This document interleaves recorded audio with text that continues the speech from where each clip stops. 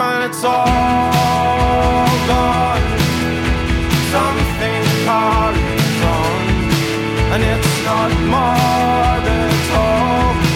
Just when nature's hard enough of you, when my blood stops, someone else will not.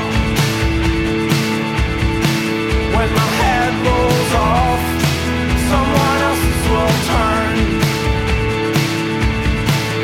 Oh, while I'm alive, I'll make tiny changes to Earth.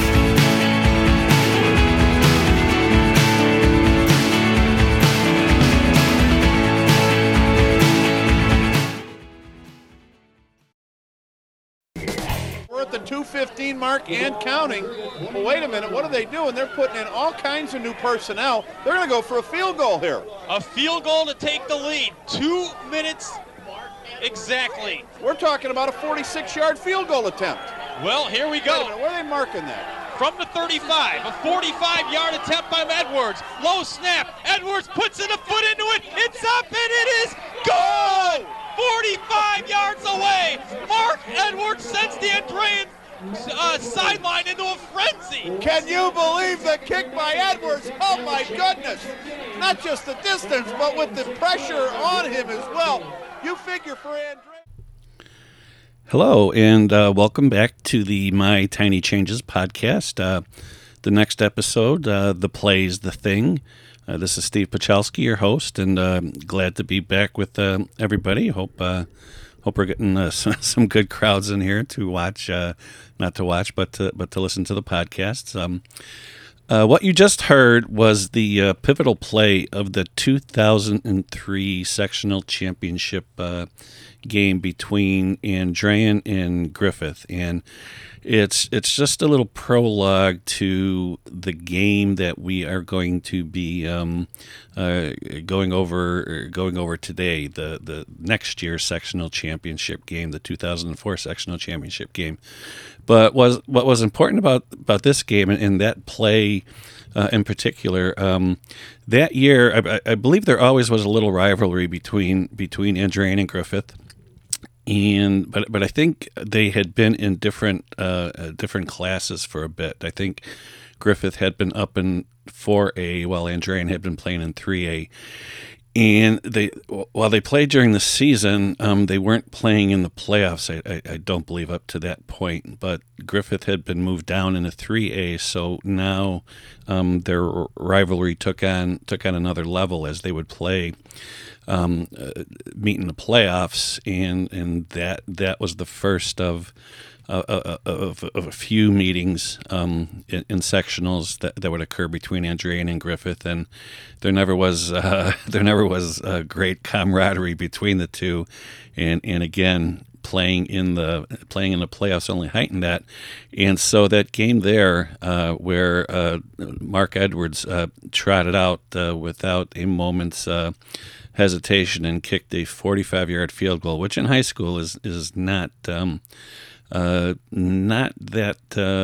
common a thing to happen, especially under the situation that it did happen. That Mark had actually missed a field goal earlier, which is why we had found ourselves down by 1 point at that time, and was kind of having a hard time handling that, and during the contest, Coach Brett St. Germain, the head coach, would be telling him, "You got to get your head together because we're going to need you." And it came time to be called on without hesitation. There was no timeout there or anything. Brett just called for the field goal team. Mark went out there, and I don't know how calm he might have been, but looking at it later, he looked very calm, just stepping out there, and as I said, kicking a 45-yard field goal, the pivotal play and a victory over Griffith. Mark was a great kid. Unfortunately, Mark passed away a couple of years later, taking his own life. You know, as you tell stories like this, and as the years go on, you tend to have to give news like that. But that was only 2 years later, and it was a shock to everybody's system at that point, because, like I said, Mark was a great kid, and it was sad to see his passing. I only knew him for his last 2 years there at Andrean, but great kid, fantastic kid, and again, just sorry for the circumstances that occurred later on in there, but again, just setting the stage as we move on, and why this becomes something important, because my son Bobby was on the Andrean team the next year. He was a sophomore, and we'll get into a little bit more of the details as to how this came about. But we moved to next year. We moved to November 5th, 2004. Welcome, everyone, to Griffith High School tonight. Sectional Championship action. It is the Griffith Panthers hosting the Andrean 59ers. Hello, everyone. Jamie Perko here, along with Chris Ramirez, and we were here just 3 weeks ago for this big regular season matchup. Of course, Griffith won big on that game, Chris, and Andrean going to try to turn the tide tonight and get things going their way. What do they have to do different this time? They lost 48-14 last time. Well, first thing they have to do, Jamie, is come out with a little more emotion and intensity. They were just steamrolled in that game a few weeks ago out here. So there we are as they set that game up. We moved to November 5th, 2004. And it's the rematch sectional championship game again at the Boneyard in Griffith, and as they mentioned, we had lost 4 weeks before to Griffith, 48-14. I mean, we just got shellacked, massacred. And anybody who knows about Russ Radke and Griffith, they're not a team to not be above rubbing your nose in it. They were running fake punts when the game was decided, and 48-14 sounds like a drubbing, but that score doesn't even indicate what kind of drubbing it was. It was kind of embarrassing, and a lot of people weren't knowing we coming back if it was going to change, if in 4 weeks we could kind of flip the script, so to speak, and give a much better showing than we did the last time.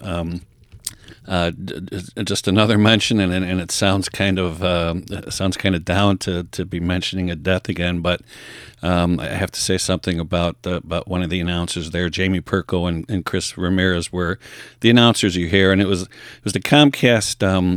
What you're hearing is the audio portion of the cable broadcast. It was the Comcast Game of the Week, so it was on TV, available on TV, and what you're hearing here is the excerpts I play are the audio of that, and the announcers for that game were Jamie Perko and Chris Ramirez. And Jamie Perko, great guy. Unfortunately, Jamie also passed away in 2014 at 44 years old, and just want to mention a little bit because Jamie was a great guy. It's not very often that assistant coaches and coordinators sometimes are noticed by the media and stuff like that. But after this game, which Jamie always called the greatest football game in Northwest Indiana history, him and a lot of other people. But he always had a smile on his face when he saw me. Always said hi.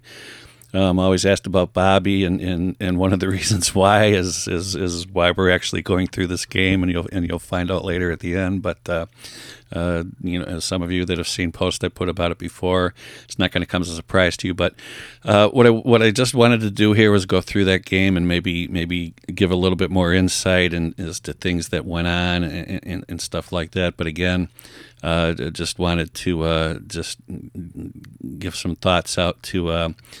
In honor of Jamie Perko, who was just a fantastic guy, and a lot of people will remember him in the region as somebody who really was a backer of region sports, and and called some great games. And there's actually another YouTube thing of Jamie Perko's 5 greatest calls, and two of those calls are you're going to hear tonight. One you already heard with the Mark Edwards field goal, and you're going to hear another one later, and you'll understand why. But again, just a little tip of the cap to Jamie. Moving on, the game started, and again there was a lot of conjecture as to can would Andrean be able to compete better than they did the last time. And just to the excerpts I'm going to play is just to try to give a little insight into the game, try to get you a little feel of the game. I'll fill in things with my remembrances and little things that I might remember about the game, and hopefully we can get through this and be able to match the excitement of the actual game. Well, I'm sure we're not going to be able to match the actual excitement of the game itself, but just to at least give you a feel as to the importance and why it's remembered for what it is, and why it's important in the Pachalski household. And I don't think you'll have any doubts about that as we move on. So let's continue and get through this the best we can. So the game started, and Andrean, we received the kickoff, but offense stalled right away, 3-and-out, punted off to Griffith, and same thing. They punted back, and as we got the ball this time, we were methodically able to move down the field. Getting small chunks of yardage, but also eating up the clock, which was something of a game plan of ours, to try to keep the ball out of Griffith's hands as much as we could, and to eat up the clock. But hopefully end with getting points on the board, and we're going to see right now if we were successful in that endeavor at the end of this drive. Well, Andrean is going to go ahead and line up for a field goal. Anthony Serra is going to line it up. 32-yard attempt by Serra. Tommy Finn the hold. The kick is up, and it is no good, short to the right. So with 2:02 to go, Griffith holds, and they'll take over the ball. Chris, how much does this hurt Andrean as far as their opening drive? Well, you want to come away with some points, but it's not killer. You know, that 10-yard, those penalties, those 10 yards and penalties certainly hurt them, because if you don't have that, maybe you get a touchdown or first down, or you certainly would have made that field goal kick, that's for sure. It hurts, but it doesn't kill them. Let's see how they respond on defense. I guess that'll give us our answer. We didn't give you the Andrean defense yet. Jeff Klubakar, Kellen Mack, and Chris Davila, Steve Egan, the defensive line. Linebackers, Pachalski, Tornicasa, Klein, Herringody, and the defensive backs for the 59ers, Chris Skinner, Adam Shingle, and Tommy Finn. So after that long drive, a missed field goal, but again, we were able to move the ball better than we did in the first game. We kept the ball out of their hands, and I think in the little excerpt we heard there, they mentioned penalties. There were actually 2 TDs called back because of penalties in that drive. So we knew that we had the ability to score, and so even though we came away with no points there, it was still something that was a confidence builder for us. They mentioned the defense, and again, Bobby playing on the defense, and they also mentioned Kellen Mack, and those two being sophomores. A lot of times you don't see a lot of sophomores playing, especially on teams with bigger rosters on that. But Kellen and Bobby became starters after the last Griffith game, after that last debacle. It's sometimes you run into difficulty coaching your own kid, and it might have been the first time that that I had kind of thought about that. Because I had thought about starting Bobby and Kellen both on defense earlier than that, before that. But after that game, we knew that we had to make some changes, and it was then that Bobby and Kellen became starters, and immediately it helped our defense. I mean, we had some fantastic guys on defense already, and those two guys were just kind of the finishing touches to kind of round out our defense and give it the look that it should have. So we move on, and after a few exchanges of the football, we have this. 1:45 to go, 2nd and 10 from the 18-yard line, and boy, what a turn of events from the first time these two teams played, Chris. We haven't hardly even seen the Andrean defense on the field yet, but there's no points on the board. Finn throws, he's got his man complete. Jake Kokel is going to be a touchdown. Yes, touchdown Andrean, 18 yards away, and the 59ers score first. Well, Andrean couldn't finish it off the first time, but this time no problem at all. The question would be, how does the fumble affect, as you look at the replay, how the fumble affect Griffith? Well, it had a definite effect on him. 2 plays, 18 yards, and in for the score. Jake Kokel with the catch. And that is his 12th touchdown of the season for Tommy Finn passing, 25th TD. So Jake will go ahead and line it up for the extra point as well. Jake Kokel puts the extra point up and good. So with 1:38 to go in the first quarter, Andrean strikes first. They're up 7-0. So with a little more than a minute left in the first quarter, we're able to get on the board and get a 7-0 lead. And first quarter actually does end that way. And something that as we go along, as I said, I'm going to share some remembrances of that game and share some things that I remember as I watch these plays as they go by. And one of the things I noticed was the way Bobby claps his hand. He didn't clap his hands the way you would look and think a normal person does it. Kind of side to side. In front of you. The way Bobby did it for some reason was kind of up and down on top of each other. It was just one of those little idiosyncrasies that he picked up, and you wouldn't notice it unless you noticed it.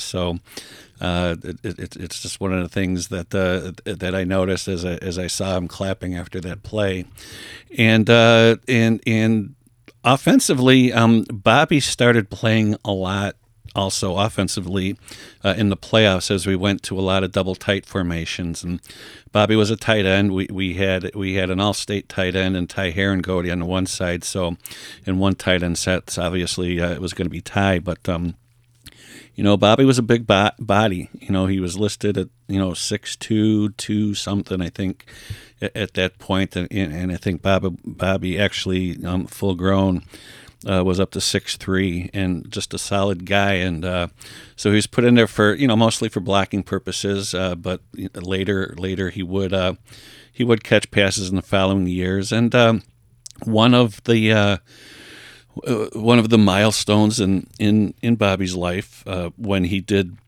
go to play football for Marion College, he was actually there for their inaugural season, the first season that they had football there at Marion College. It's now Marion University, but back then it was Marion College, and he actually caught the first pass in their history. So, just a little, just a little aside there, as I said about Bobby. Maybe known to most people as somebody on defense, but he did play offense, and he was able to catch the ball. So as we say, we're moving on into the second quarter, and we're gonna start to see what type of game this is gonna turn into. After the first quarter in the first game, we were down, and I don't know how many touchdowns had already been scored. So, again, the script has already been a little flipped. But this game is going to start to take on a little bit a different personality than is showing up till now. So, Griffith gets the ball, and then they're able to start start moving the ball downfield, running their option, and they were just under Russ Radke. They were fantastic at running the option. Just give you headaches trying to prepare for them and the way they ran it. And you're gonna hear some of the excerpts again of what we're listening to here, and you will even hear the announcers having a hard time figuring out who's running the ball. In fact, let's take a listen right now. First and goal from the 4. Richie Lehman keeps it, and it's a touchdown. Oh, let's see, did they give it to Nelliman? Nope, they gave it to Nelliman on the play, Chris. Nelliman touchdown, 4 yards away. If it's that hard to tell from up here, how hard do you think it is to tell down on the line of scrimmage? Here's the replay. That is Nelliman, number 10. He gets the score. You see Richie Lehman there putting his arms up to signal touchdown, and it was. So now it's 7-6, and the extra point pending to tie it up. And the extra point did tie it up there, and as Chris Ramirez said, very hard to tell who had the ball as they would run this option, and and that's what the option does.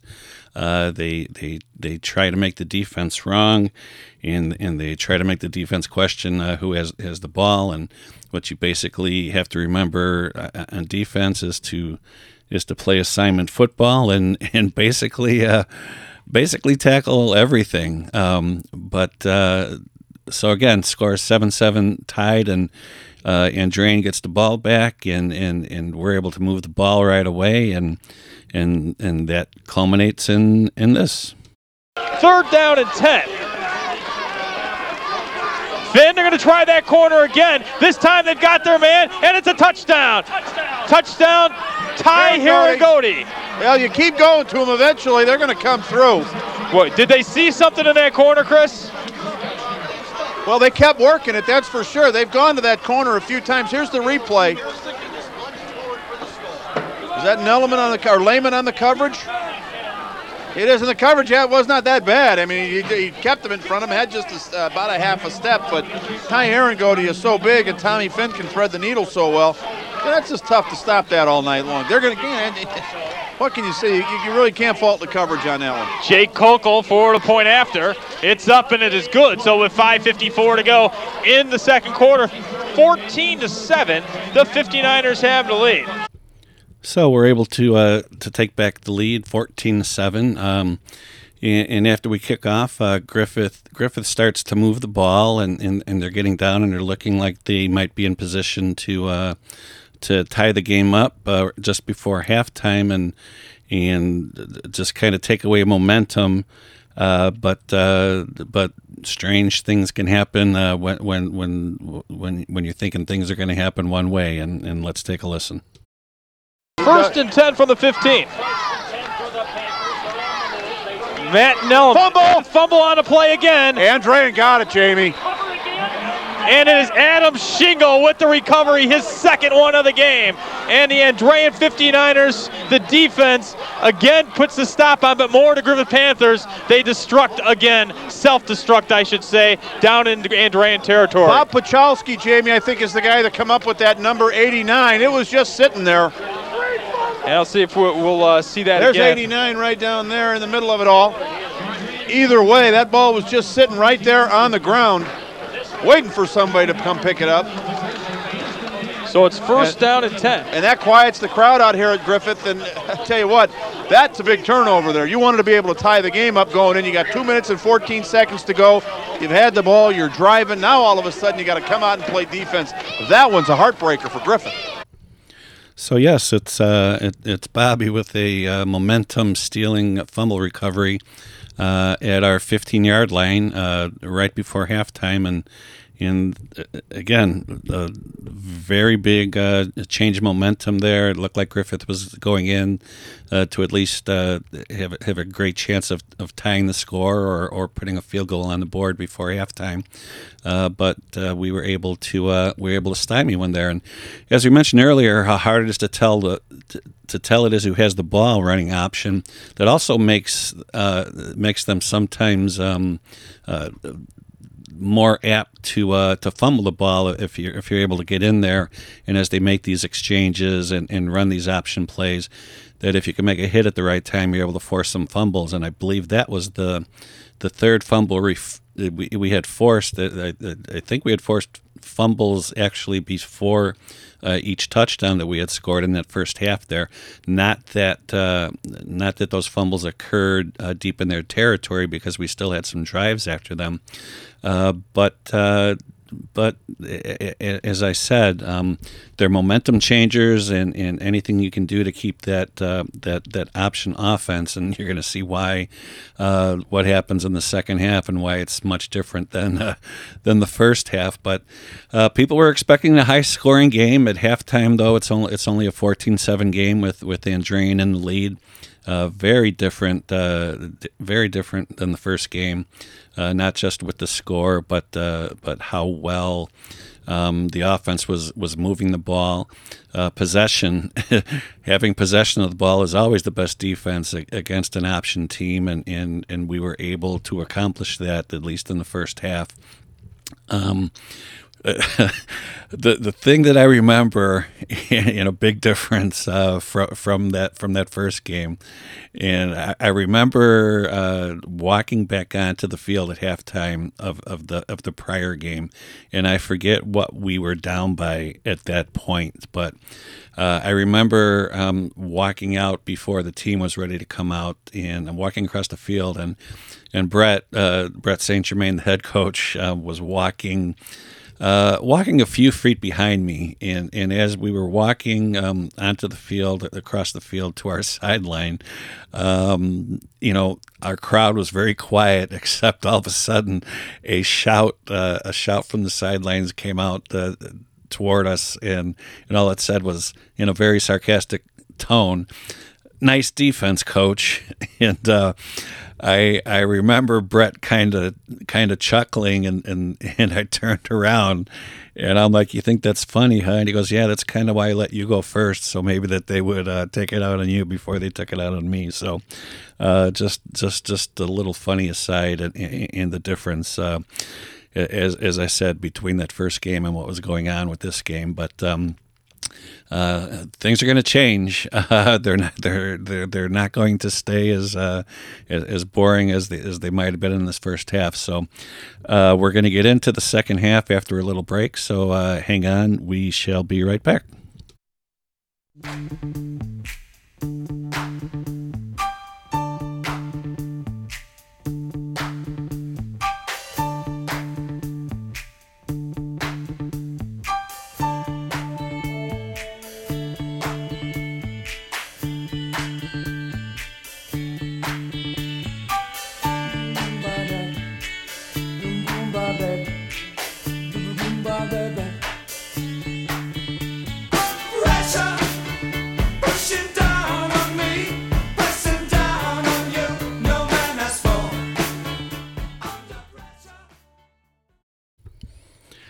So, welcome back to the My Tiny Changes podcast. The next episode, The Play's the Thing. Not even sure if I introduced myself at the outset.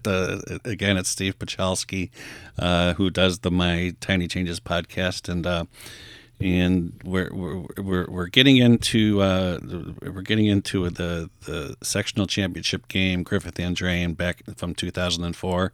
Bobby was a sophomore, played in the game, and we went through the first half, and it was kind of your normal football game, just a little back and forth. 14-7, low scoring contest, as I said, as compared to the blowout loss that we experienced at Griffith 4 weeks before. But things were about to get interesting, starting in that third quarter, and we are just going to let these plays roll by and hopefully capture the difference between, as I said, what the first half was like and what was going to happen in the second half. So buckle your seatbelts. Here we go. 2nd and goal from the 6.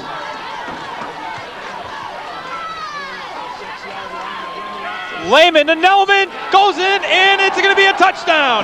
Matt Nelliman from 6 yards away, and the Panthers are 1 point away from tying the game again. And then a couple minutes later. Fake the handoff. Tommy Finn on the run. Matt Nelliman chases him. Finn looks downfield. He throws it, and he's got his man, Kolko. Oh, he's Jake gone. Kolko steps by. He could be gone. Jake Kolko towards the center. Touchdown, Andrean. 69 yards on the touchdown play, and the 59ers have the lead again. A great play by the quarterback, Tommy Finn, to elude the rush by Matt Nelliman. Looked like he was going to run it. Here's the replay. Look at the speed of Tommy Finn. And then he's going to throw it on the run. He puts touch on it. And watch the move right there. That's on Brian Bell, and it's all over from that point. What a great move. That's a big league move right there to put on somebody. Jake Kolko, touchdown number 13 on the season, second tonight. And then Jake will stay on for the extra point.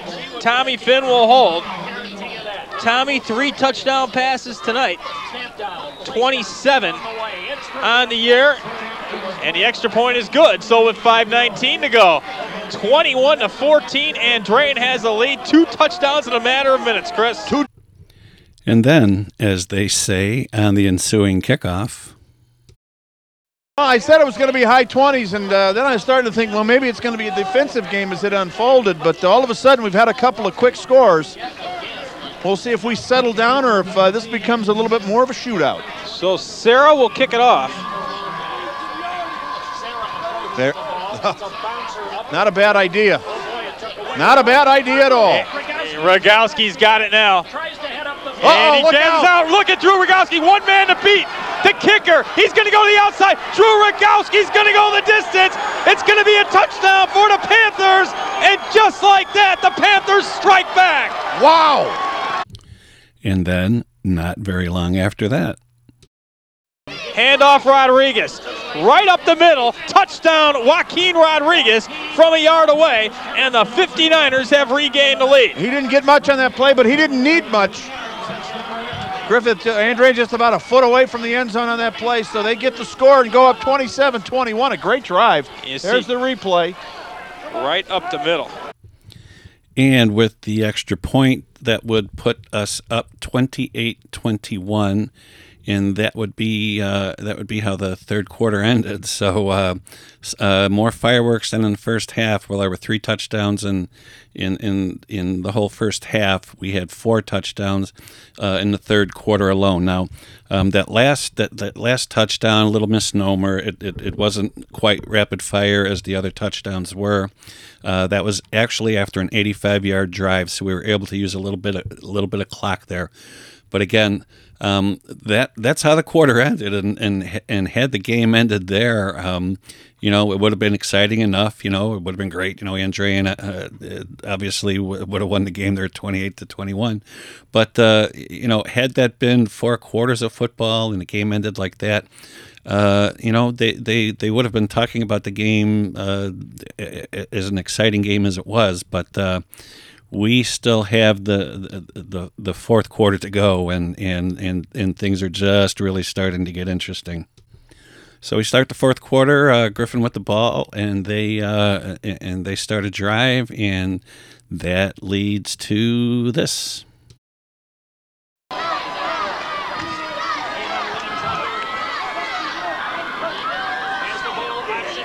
Lehman takes it himself. Touchdown! Oh, no, he gave it to Nelliman. It's really hard to tell. He did give it to Nelliman. He did. I couldn't tell either, but one thing we know for sure is Griffith is just an extra point away from tying this one up. An offensive bonanza here in the second half. Here's the replay. Watch the handoff. Boy, it sure looks like he's got it. Who has it? Well, I guess in the end, it's Nelliman. I think Richie Lehman wanted to take it and get the touchdown. Well, he saw the opening and thought either one of us is going to score. It might as well be me. So with the extra point, Griffith again ties the game, and again option football and how hard it is to defend. When you actually see that play, when you watch that play, the confusion as to who scored is they are both basically carrying the ball in the end zone at the same time. They both have their hands on the ball. When a team is able to run option like this, it's quite impressive to watch. Until you're the one that has to defend it, then it just drives you crazy. So up to now in this game, and even though the scoring has stepped up, you've still had this back and forth. We score, they score, we score, they score, and you're okay with it because we've either had the lead or we're tied. But then after a very rare Tommy Finn interception, that string gets kind of broken here. In the fourth quarter. Andrean has not had to play from behind yet tonight.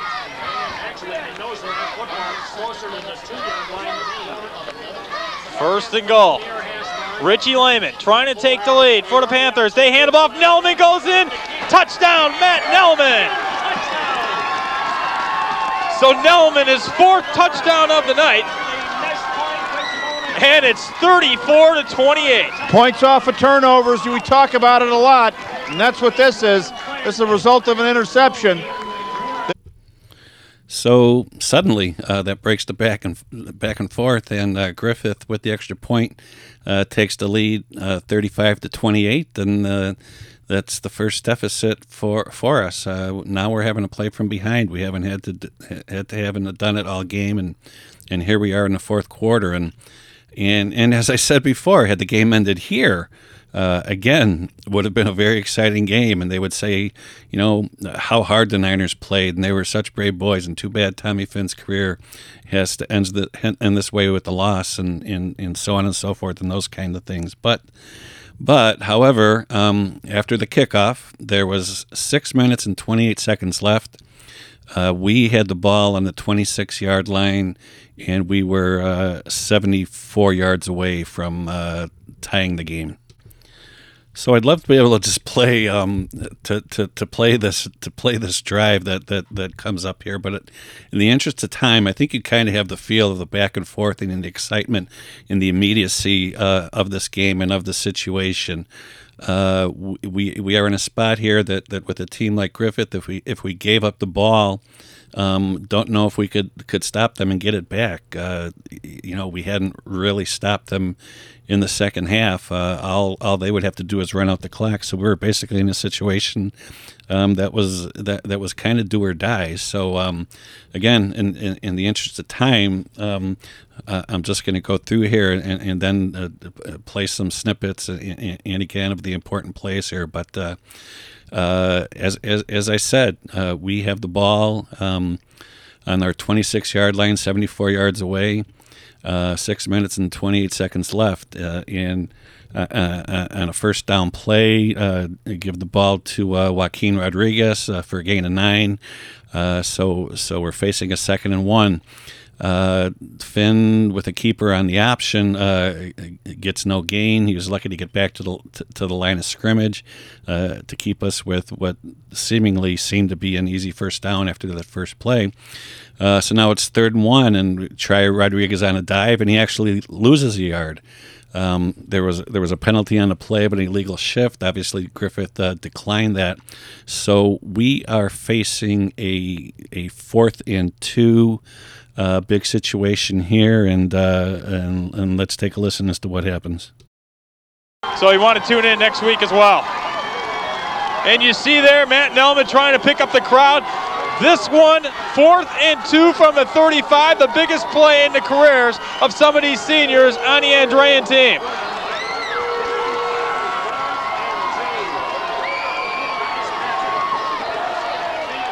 Finn, play action. Looks, throws, has a man, and that's going to be a flag. That's a flag, Chris. Herringody taken down by a couple guys. Bo Racky on the field, Russ Racky on the field. But when you see the replay, I think you'll be able to see it. Yeah, it looked pretty clear from this vantage point. And there it is, so it's going to give him the first down. Here's the replay. Tommy Finn. Pass interference. Play action. On the defense. 15 yards from the previous spot. Automatic. First down. So yes, if you're able to see the play, it was obvious pass interference, which in high school and college is a 15-yard penalty. It's not at the spot of the foul like it is in the pros. And if you know you hate penalties in big situations like that, but if it was even close, I guarantee you, Russ Radke, the Griffith coach, if you know him at all, you'd even after all this time, you'd probably still hear him screaming. So. It was the right call that he backed off very quickly. So now it's 1st and 10 at our 49-yard line, and maybe you're thinking, momentum is swinging our way, and on the next play, Tommy Finn hits Jake for a 24-yard gain to the Griffith 17-yard line with 4:15 left. So yeah, at this point, you definitely think momentum has changed. We're in position to at least tie the game. Plenty of time in good field position, but as we've seen before in this game, things can change. Things can change rather quickly. So. Again, we have a 1st and 10 at the Griffith 17-yard line, and on that play, and the next play, Tommy gets sacked for a loss of 7 yards. So the clock is running. We've got a 2nd and 17. Now we're back at the 24-yard line, and Tommy drops back to pass, and he throws a pass to Herringody, Ty Herringody, at the 10-yard line. It would have been a very tough catch. And he'd be the first to tell you that he should have caught it, but he's not able to haul it in. So now it's 3rd and 17, and Tommy on the next play he goes back to pass, and he's sacked again for a 9-yard loss. So what did I say about momentum? Momentum is basically the next play, or whatever your last play was, and now we go from 1st and 10. On the 17-yard line to now we are facing a 4th and 26 from the 33-yard line, and we let the play clock run down before we call a timeout. So it's that situation, 4th and 26 from the 33-yard line with 2 minutes and 13 seconds left, and the Griffith fans are going crazy. All the momentum has swung their way. They had everything going for them. We still had Tommy Finn, and I say that being a coach of Tommy and the team that Tommy's on. But during the timeout, as Jamie Perko and Chris Ramirez are discussing the situation, we hear these words come out of Jamie Perko. Chris, the thing about this is if there was one team out there that could make up a 4th and 26 in a must-do situation, it's the 59ers. And we believed it, or at least most of us did. I mean, maybe some people on the inside might have had some doubts, but on the outside, we had a shot, and we knew we still had a chance at this, and there were no outward signs of dismay. Everybody was up for it. Everybody was up for the challenge. So after lining up after our timeout, Griffith called a timeout of their own, kind of let us see how we're going to line up so they can make their adjustments. So basically we're going through 2 timeouts here. So again, we break the huddle, and as I said, it's 4th and 26 at the 33-yard line. And now, if you're watching the video of the game right before the snap, there's kind of a closer up shot of Tommy Finn, and in the background, you can see me standing on the sidelines, and you can clearly see Coach Doyle walking past me on the sidelines, and you could clearly see he's looking back and he's saying something to me, and at that point I was yelling the usual encouragement, let's go, and the last thing out of my mouth was, we're going to get this. And what Coach Doyle is telling me as he's walking by is, yeah, we're going to get it when pigs fly. Well, ladies and gentlemen, After this, you better have some heavy-duty umbrellas on hand. The clock says 2:13. The ball at the 33. It's 4th and 26 for the 59ers. Finn, a low snap. Rolls far side, throws it deep down the field. It's going to be caught! Jake Kolko! Touchdown, 59ers! Oh, unbelievable. How did the ball get through there? There were 2 Griffith Panthers on him. If one team could do it, Chris, we said it, it was the Andrean 59ers. Kolko, 33 yards from Tommy Finn, and look at the Andrean sideline. And look at the Griffith sideline. Here's the play again. Right through the 2 of them. Unbelievable. Matt Nellerman and Drew Rogowski looked like they got a little turned around on the play. Chris, I'll tell you exactly what happened there. Both of them were looking for the interception instead of just batting the ball down, and they got turned around. Now, big extra point.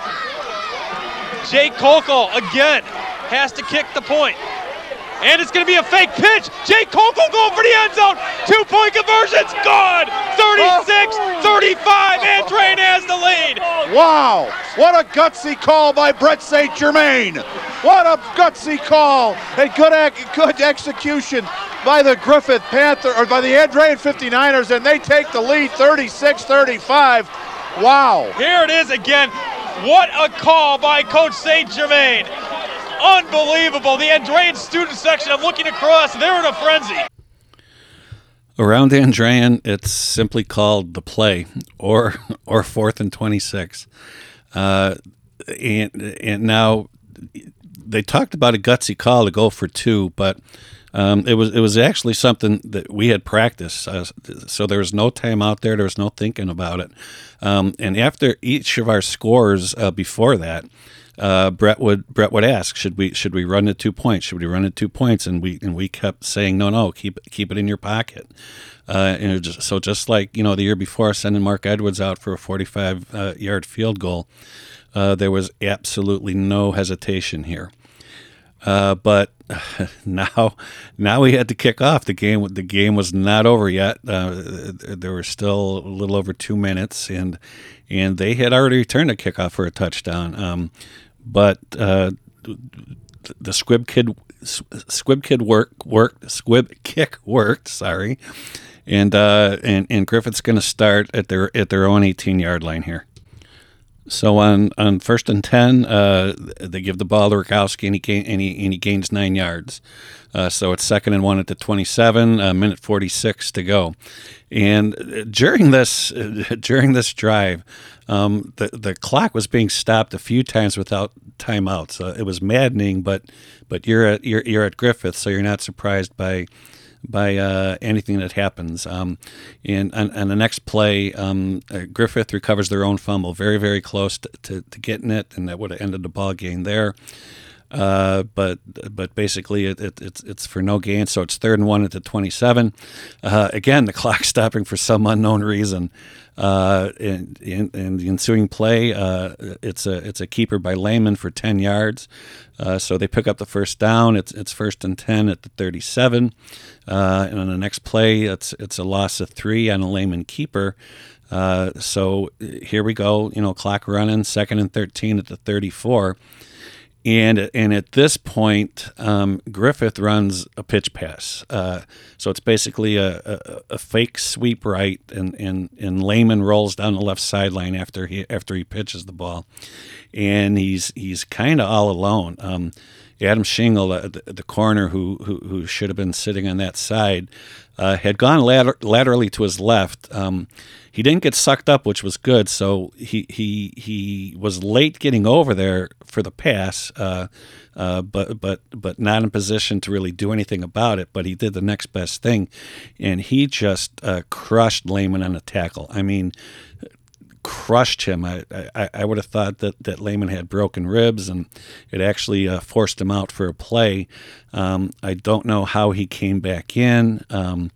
But on the play, they gained 24 yards, and so a lot of real estate and a crucial first down.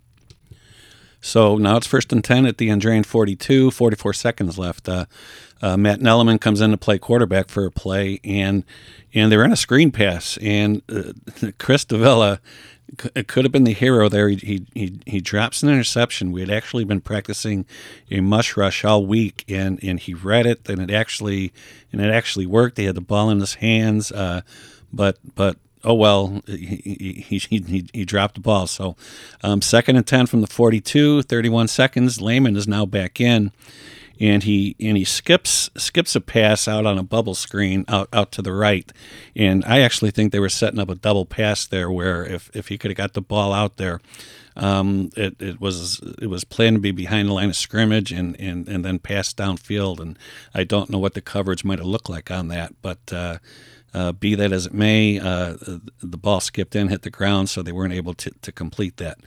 So 3rd and 10 from the 42, 29 seconds left. And remember, they only need a field goal. So they don't need a touchdown. They don't necessarily have to go all the way downfield. So next play, Lehman completes it to Mack over the middle for 14 yards. And again, the crucial first down at the 28-yard line. So now it's 1st and 10, like I said, from the 28. There's 22 seconds left. Lehman back to pass again. It's tipped over the middle, and Rodriguez almost intercepts again. There were like three opportunities that we had to almost get interceptions here, but went off his hands, and it stops the clock with 12 seconds left. So now it's 2nd and 10 from the 28, 12 seconds. Lehman lofts a pass down the left slot, and again almost picked off right between Tommy Finn and Chris Skinner.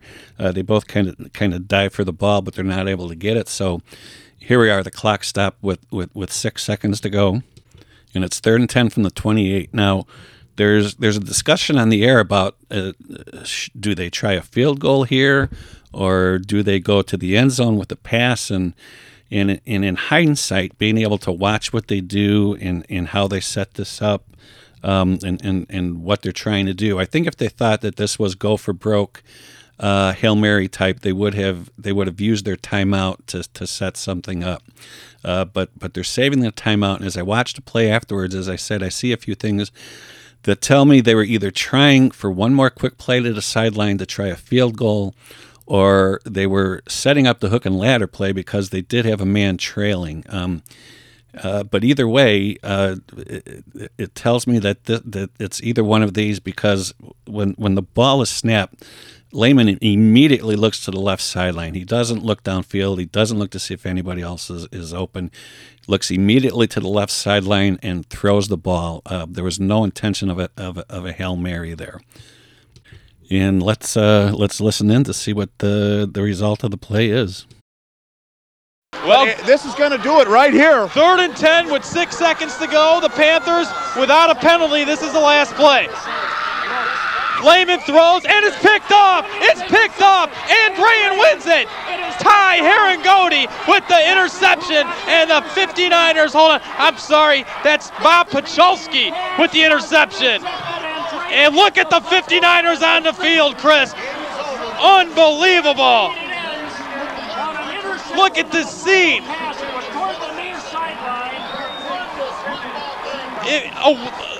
There's 59ers all over the field, both sides.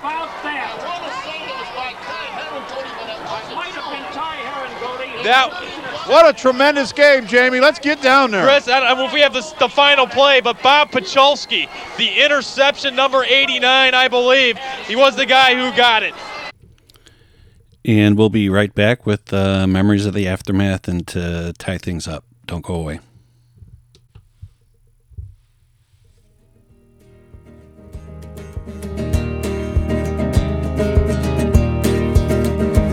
Well, if you blink, then you'll miss it when the times are changing. 'Cause it's our fashion when it's on TV. Before you know it, your eyes are raging. You're telling your kids that used to be me.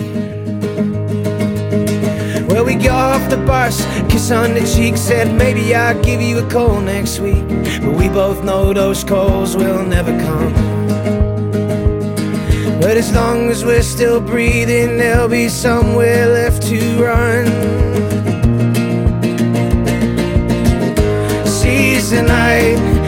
shadows run wild in your mind. Seize the night, do your best to lose track of time. Seize the night, and the path won't feel so long.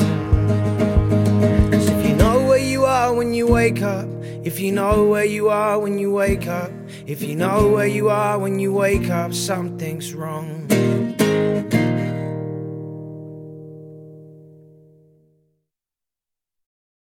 Well, This is going to do it right here. 3rd and 10 with 6 seconds to go. The Panthers, without a penalty, this is the last play. Lehman throws, and it's picked off. It's picked off. Andrean wins it. Ty Herringody with the interception, and the 59ers, hold on, I'm sorry, that's Bob Pacholski with the interception. And look at the 59ers on the field, Chris. Unbelievable. Look at this scene.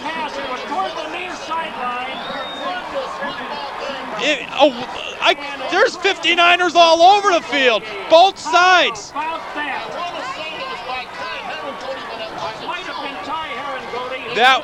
What a tremendous game, Jamie. Let's get down there. Chris, I don't know if we have the final play, but Bob Pacholski, the interception number 89, I believe, he was the guy who got it.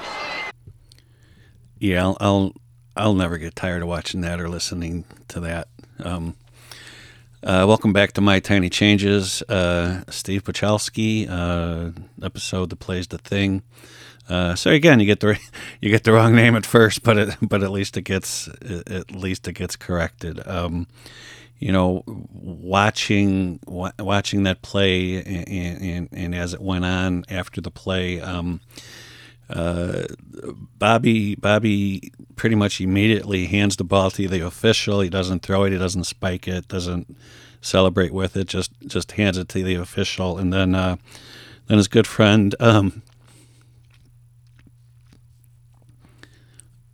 Kellen Mackin is the first to hug him. Then he's engulfed by a lot of his teammates. The newspaper the next day had a big picture of him, headline in the sports section of the paper. Very nice picture of him, Bobby with his head thrown back and more joy on his face than you could describe.